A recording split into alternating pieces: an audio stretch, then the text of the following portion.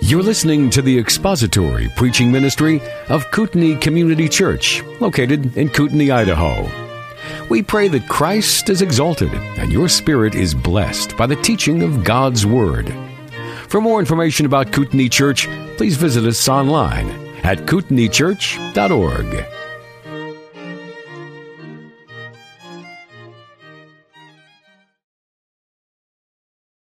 The Gospel of John, chapter 6, and we'll read verses 1 through verse 15 together.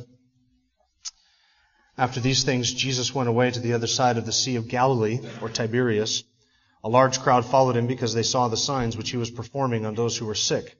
Then Jesus went up on the mountain, and there he sat down with his disciples. Now the Passover, the feast of the Jews, was near. Therefore Jesus, lifting up his eyes and seeing that a large crowd was coming to him, said to Philip, "Where are we to buy bread so that these may eat?" This he was saying to test him, for he himself knew what he was intending to do. Philip answered him, 200 denarii worth of bread is not sufficient for everyone to receive a little. One of his disciples, Andrew, Simon Peter's brother, said to him, "There is a lad here who has 5 barley loaves and 2 fish, but what are these for so many people?" Jesus said, "Have the people sit down." Now there was much grass in the place, so the men sat down in number about 5,000. Jesus then took the loaves, and having given thanks, he distributed to those who were seated, likewise also of the fish, as much as they wanted. When they were filled, he said to his disciples, "Gather up the leftover fragments so that nothing will be lost." So they gathered them up and filled the 12 baskets with fragments from the 5 barley loaves which were left over by those who had eaten. Therefore, when the people saw the sign which he had performed, they said, "This is truly the prophet who is to come into the world." So Jesus, perceiving that they were intending to come and take him by force to make him king, withdrew again to the mountain by himself alone. Let's pray together. Our Father, we have expressed our worship to you, and we have spoken to you in song, and now we know that that is not nearly as important as hearing you speak to us through your word. We can look to no other place to hear your voice than to the pages of written Scripture. We thank you for this book. We pray, O Spirit of God, that you would make it come alive to us and open our eyes and give us illumination in it, that we might, through the text of Scripture, hear the voice of our God. We believe that when your word is truly preached, your voice is truly heard. We pray that we might truly hear your voice today in the pages of Scripture. That, O Spirit of God, you would be our teacher and that your word would be our guide. We pray this in Christ's name. Amen. Well, Jesus' life was anything but relaxed and sedated.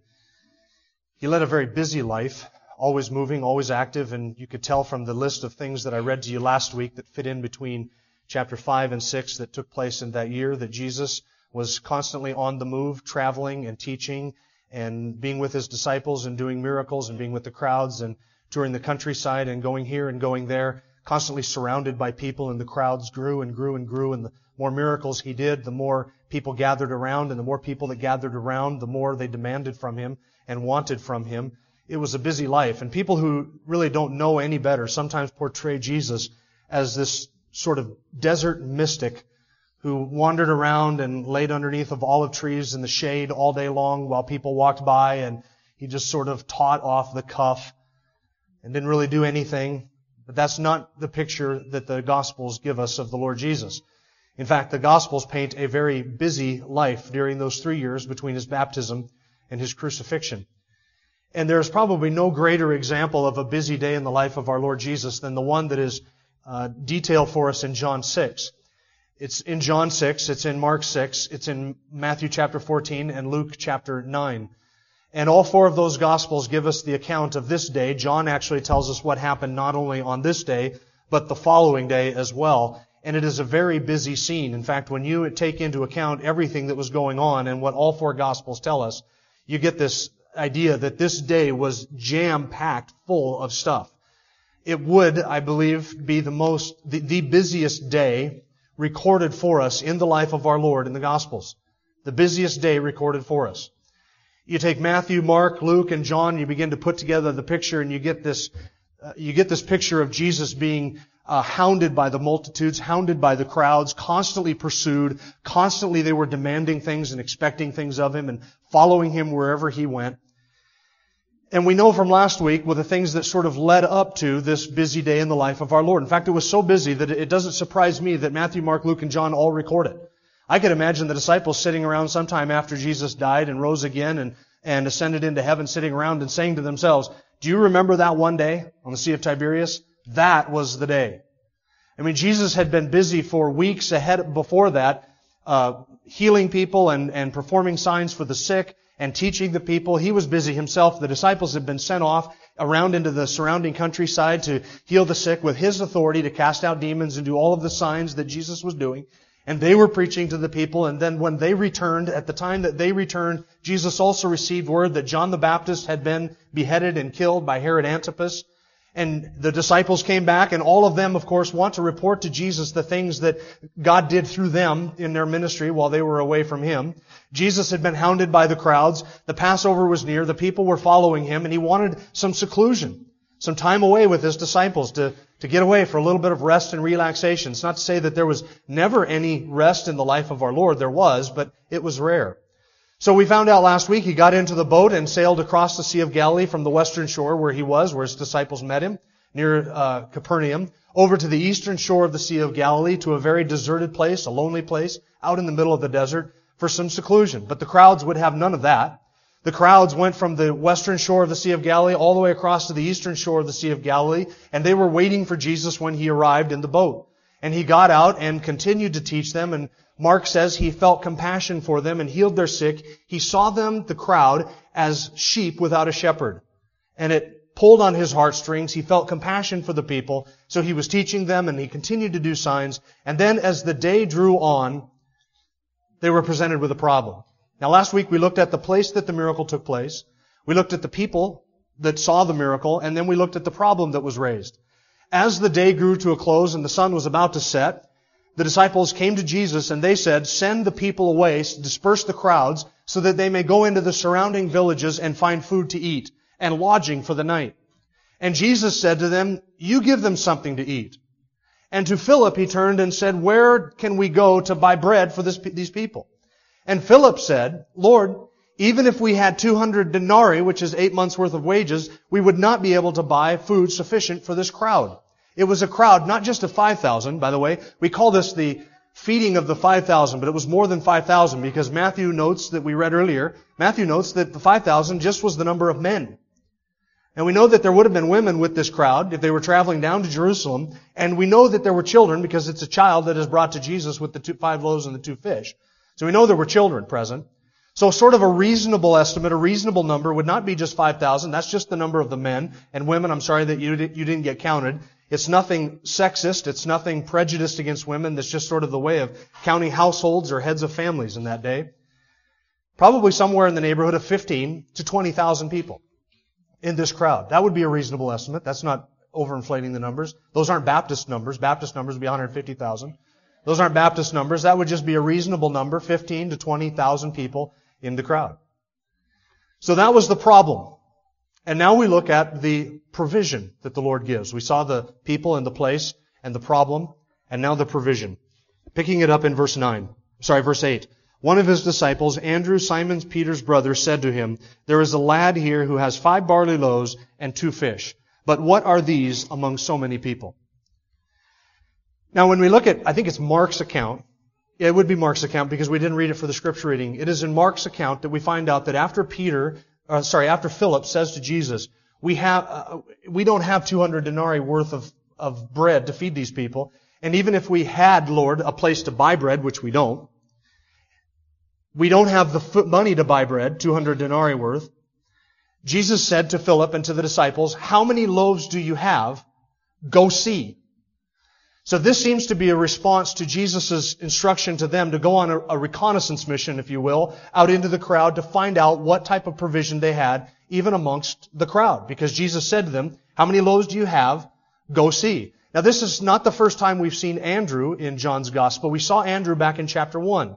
You may remember that back in chapter 1, with the disciples of John the Baptist, among those disciples were 2 disciples particularly. One of them was unnamed, and I argued that the unnamed disciple was the author of this gospel, John. The second disciple is named, and it is Andrew. We find out back in chapter 1, Andrew is Simon Peter's brother. We find out here in chapter 6, again, that Andrew is Simon Peter's brother. And Andrew was following John the Baptist when he heard John the Baptist say, behold, the Lamb of God who takes away the sin of the world. And after John baptized Jesus, Andrew would have seen that. And Andrew was the one who the next day heard John the Baptist again say, "Behold, the Lamb of God who takes away the sin of the world." And the implication was clear, and Andrew got it. John wanted Andrew and the other disciple and all of his disciples to follow Jesus and not him. So John chapter 1 says, from that point forward, Andrew and this other disciples, those two disciples, left John the Baptist and followed after Jesus. And do you know what the first thing that Andrew did was? He went and got his brother Peter and said to Peter, "We have found the Messiah." So that's what Andrew does. The first time we see Andrew, he is bringing somebody to Jesus. The second time we see Andrew, what is he doing? He's bringing somebody to Jesus. That was Andrew's thing. He brought people to Jesus. He just brought Peter, and then he brings this boy, the lad.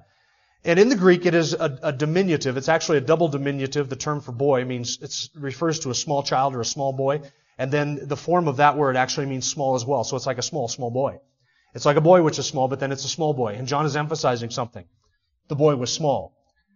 It was a small boy that Andrew found. There was something in his reconnaissance mission. He found the lad with 5 barley loaves and 2 small fish.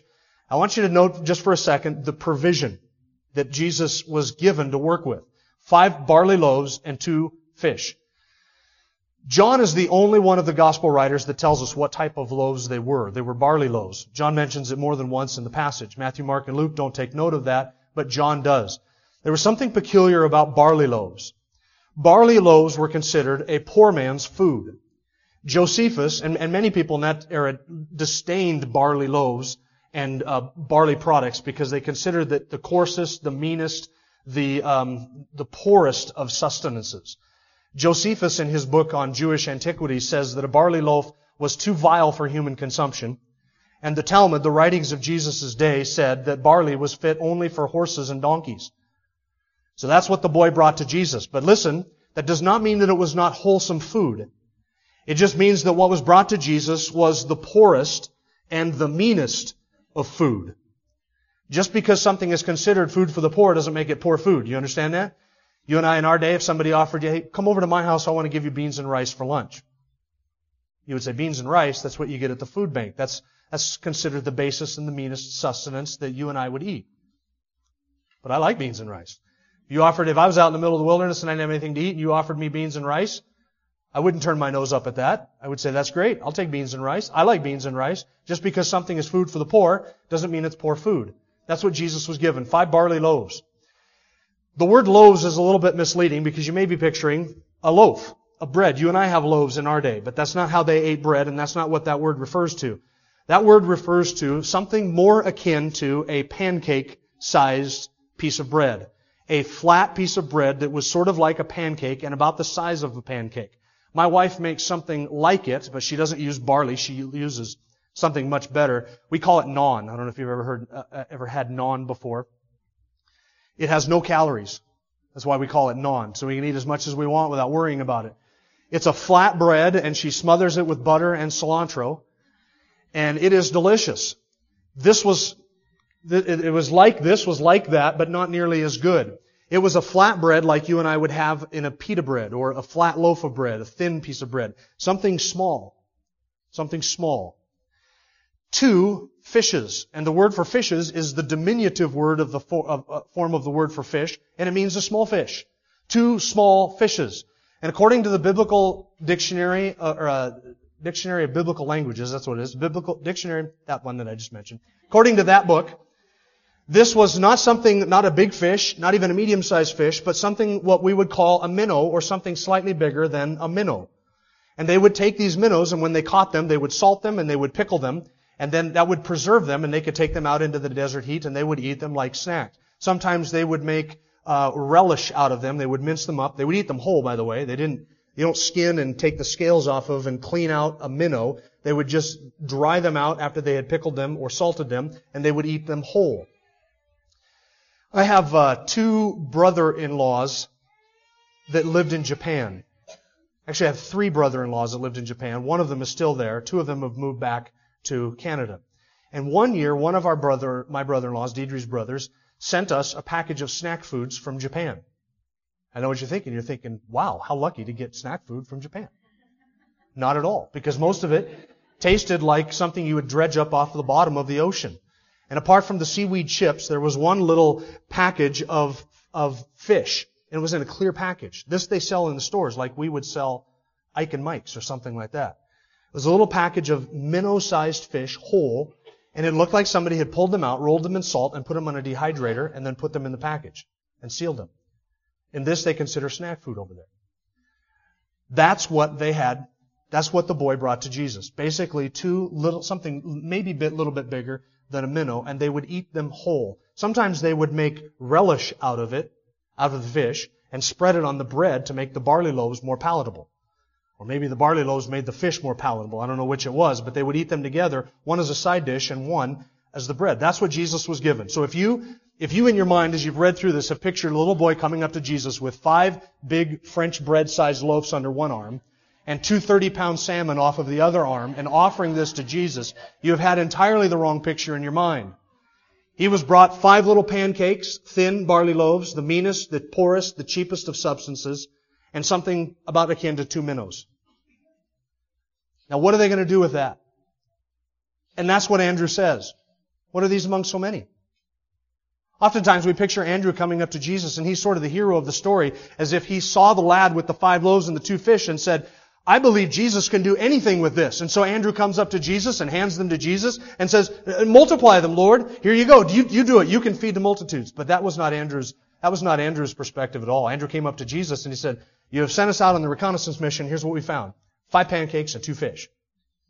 Now, just like Philip did the numbers with the 200 denarii, 8 months worth of wages to buy food for so many, we ran the numbers on this, and that's 1 pancake and less than half a minnow for every 1,000 men. And then Andrew says what everybody was thinking, what are these among so many? What are we going to do with this? And the attitude of Andrew is this. See, Lord, Philip was right. We don't have provision for these people. That is what Andrew has confessed. That is what Philip has confessed. And that is, and this is going to sound trite, but it's true, and we ought not overlook this. This is exactly what the Lord wanted them to recognize, that they have nothing. That's the point. All of the disciples needed to recognize that. That needed to be put out on display for everybody to see. They have absolutely nothing. They had plan A, buy food for all these people. We don't have a place, and we don't have provision. Let's go to plan B, search through the people and see what it is that they might have. Well, we have done that, and we have gone through the crowd, and there's nobody here driving a Snyder's bread truck. We have nothing. All we have is just these 5 loaves. Lord, we have 5 pieces of bread. We need something like, if you've got 20,000 people and each person eats 3 or 4 or maybe 5 of those little pancake things, we need something akin to 100,000 of these to feed these people. And we have 2 minnows. We need 250,000 of these. All we have is this and this. Now everybody's on the same page. That's right. We have nothing. There's no provision. We have nothing, no place to buy food, nothing to buy food with, and we have nobody with us who has food for this crowd. That's what the Lord wanted to hear. That's the conclusion that the disciples needed to come to. That is the same thing that is the same place the Lord wants each one of us all the time. To recognize, I have nothing.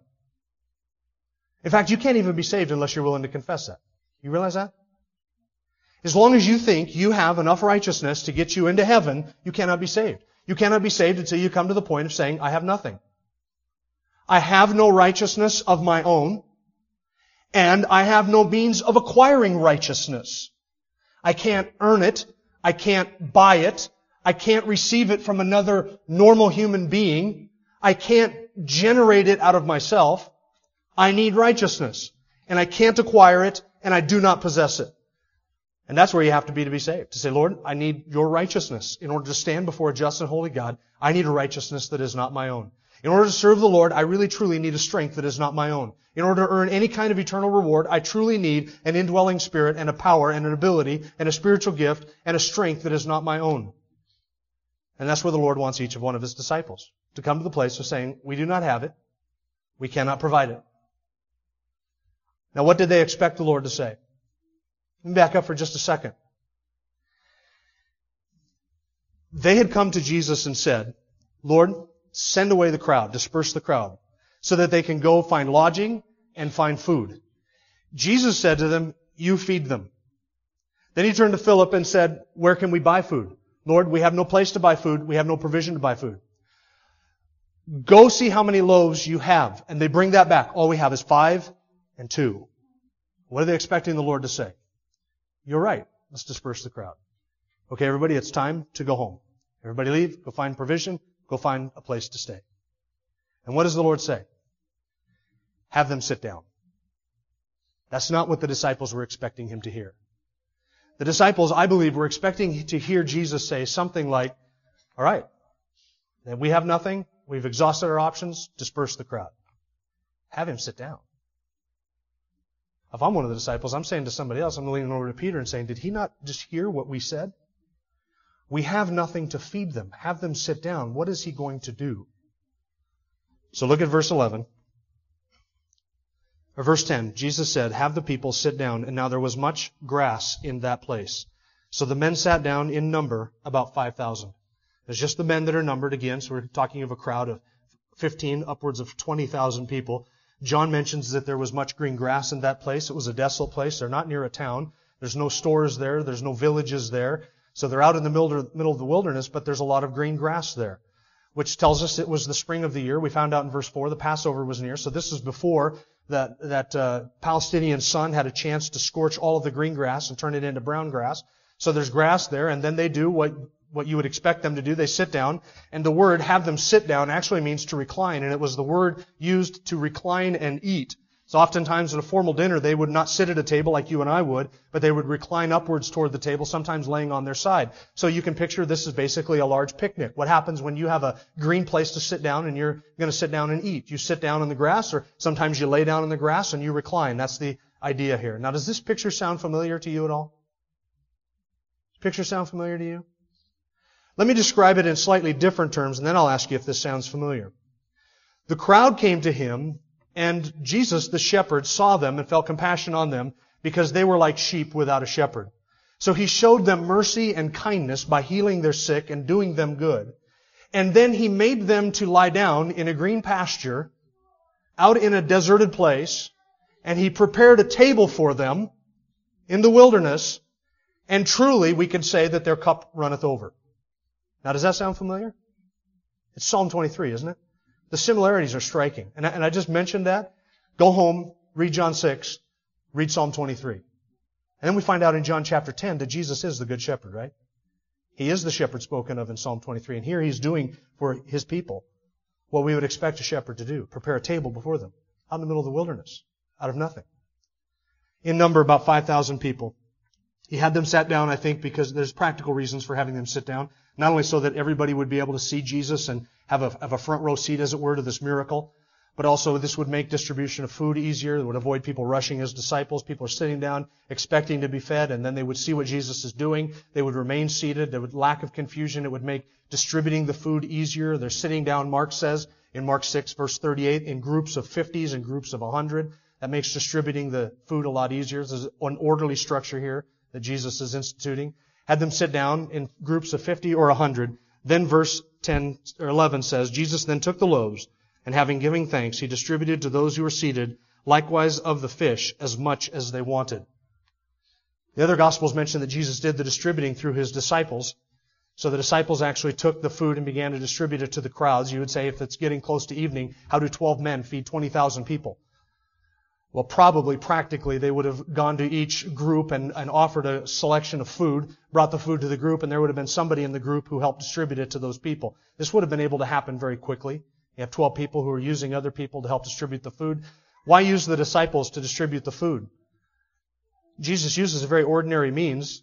I mean, if He can create food out of nothing in front of Him, He can certainly create food out of nothing in front of the people that are going to eat it, right? But He doesn't distribute the food supernaturally. He uses a very natural, ordinary means of manifesting the miracle so the disciples could see this. The disciples were standing there able to see food created out of thin air right in front of them.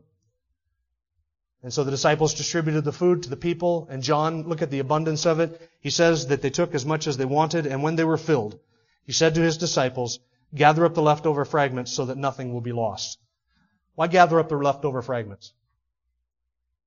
I mean, why not feed the birds or just let it sit there? Jesus was concerned that nothing be lost. There's preciousness to this food. And just because He is providing abundantly doesn't mean that wastefulness is okay. There's no need to waste the abundant provision. Abundant provision doesn't mean that we are free to be wasteful. And that's one lesson that we can learn here. Jesus wants the disciples and everybody now to see the abundance of this provision. So the disciples went out and they gathered up all the fragments. There were people there who took more than they needed. Their eyes, as it were bigger than their stomachs, right? If you have kids, you know this. Grab a plate, heap it all the way to the top with everything so that there's nothing left for anybody else at the end of the line at the potluck. Sit down, eat 2 bites, and then say, I'm full. That's what kids do. People will take more than they eat. People in this group took more than they eat. I'm convinced it was all children that did this. None of the adults took more than they needed. This was all the children took more than they needed. Jesus knew that. He didn't want any to go to waste. So He sent the disciples out and they gathered up 12 baskets. Now why 12 baskets? People who have no clue how to interpret Scripture love to jump on numbers like this and say, well, see, the baskets are symbolic of this, and the 12 represents this and that, and the 12 baskets actually represents the 12 tribes of the nation of Israel, and the bread represents salvation given to the Gentiles, which is the crowd. And so what we find here is, I'm not even sure. Why 12 baskets? This doesn't represent 12 tribes of Israel, doesn't represent the 12 disciples, it doesn't represent 12 hours in a workday or anything like that. Why 12? How many disciples were there? 12. Each one grabbed a basket, filled it up with leftovers, and brought it to Jesus. And so there were 12 baskets full.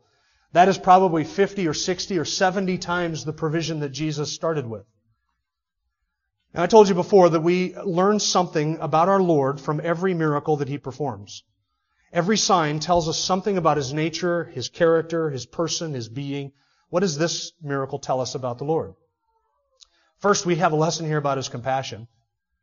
We see His compassion. He had compassion for the multitudes, and we saw last week that these people were coming to Him only for the signs, not for what He really offered them, which was Himself. He was offering deliverance from their sin. They wanted deliverance from Rome. And they were coming to Him just because they saw the signs, not because they truly loved Him, not because they truly believed in Him, not because they were truly saved. And Jesus is going to give them a discourse later on that's going to demonstrate these people were not truly saved at all. They were sign watchers. They saw the signs. They came to Him for that reason. And yet, in spite of the fact that He knew they would turn on Him, that He knew that they would abandon Him the very next day, He knew the condition of their hearts, He still felt compassion on them. And He healed their sick, and He taught them, and He provided something for them, even though He knew that it would not create in them true, genuine, saving faith. It's His compassion. We also see here His selflessness. This was a busy day. He was exhausted. The disciples were exhausted.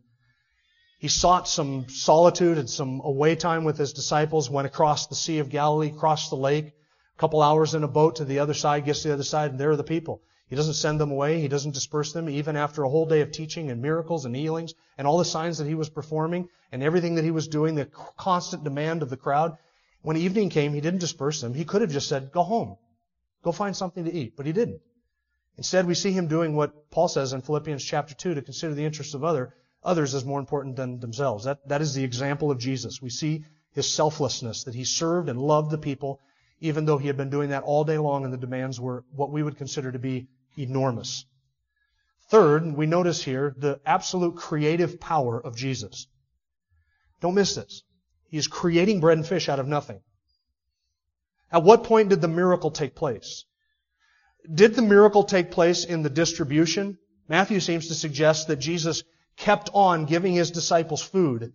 It seems that the miracle is taking place as Jesus is breaking the bread and distributing the fish, that they are multiplying before Him as He stands there and distributes this to the 12 disciples to feed 20,000 people. That's when the miracle happened. And right here before His disciples and before the people, He is multiplying food, creating, as it were, out of nothing. Now, He could have created out of stones. He chose to use the bread and the fish that were already there to multiply that. He's basically creating food where food did not exist. This is His creative power. In an instant, He is creating these things. Notice it didn't take Him millions of years to create this. Didn't take Him that, did it? How long did it take Him to create?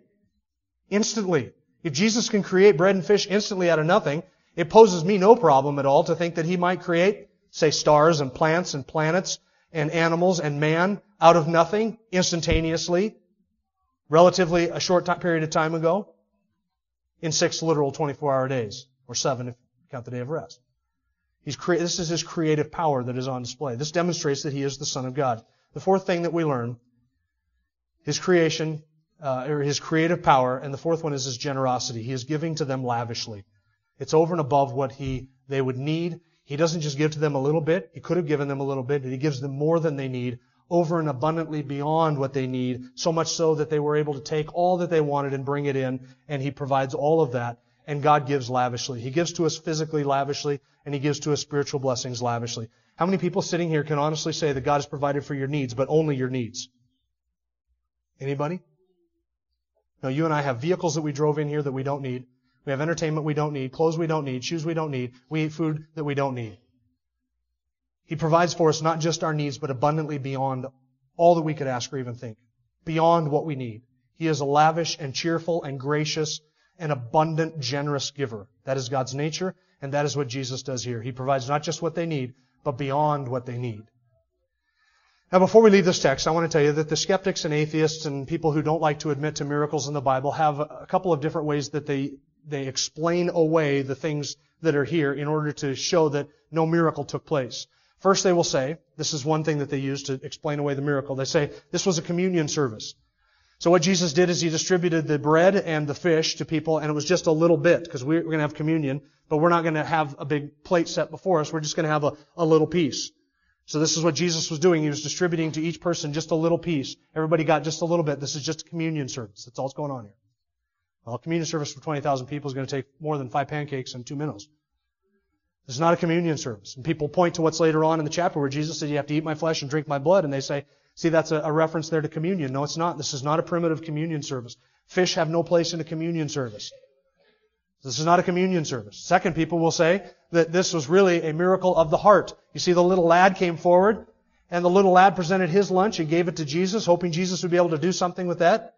And he was providing this to Jesus, and so that inspired in the hearts of everybody else who would pack their lunch to break their lunch out and share it with everybody so everybody had what they needed. So this is really a miracle of generosity happening in people's hearts, where everybody's generosity was sparked and they provided all that was needed. No food was created. All that happened was people became very generous, at the example of the young lad. Some things are just too stupid to even respond to. That is not what's being described here at all, is it? This is a genuine, bona fide miracle. It's the most public miracle that Jesus did. You and I can marvel over the miracle, but let's not forget this. One last thing. It is no more difficult for Him to create a star than it is for Him to create a loaf of bread. And He does a creative act here out of nothing with no effort whatsoever. This did not exhaust His power, His resources to do this. He is the infinite God, and it is easy for Him to say, let there be bread, as there is for Him to say, let there be a host of universes, and to speak all of them into existence. And just because Jesus provided here in a very miraculous, supernatural, extraordinary way, should remind us that really every provision that we receive, even though it might be very natural, very ordinary way, is really an amazing manifestation of the care and providence of God in itself. Is it any more or less miraculous that you can throw a seed into the ground and that seed will sprout and will grow up and will take in sunshine and dirt and water, all of which God provides, and it will grow and mature and it will produce something that you and I can eat? We call that natural means, providential means, something ordinary. It's only ordinary because we're used to it. It's really quite extraordinary, isn't it? It's quite an amazing provision that God does for us all the time.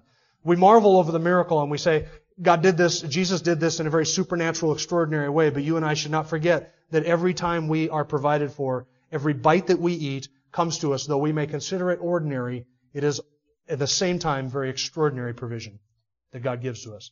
Lavishly, and beyond what we need. And we praise Him for it. Let's pray together.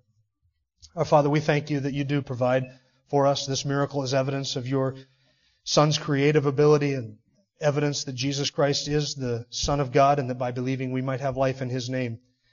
Thank You for providing what You demand of us, that is the righteousness that is necessary to see You. Thank You that You provide for us through very ordinary means and very natural means all of our daily provision. But thank You that You demonstrate to us that You are able to provide through extraordinary and supernatural means as well. You are truly worthy of our praise and our honor, and we glorify and honor You because You are our God, and we thank You that You have drawn us and saved us by Your grace. Thank You for the kindness that You have shown.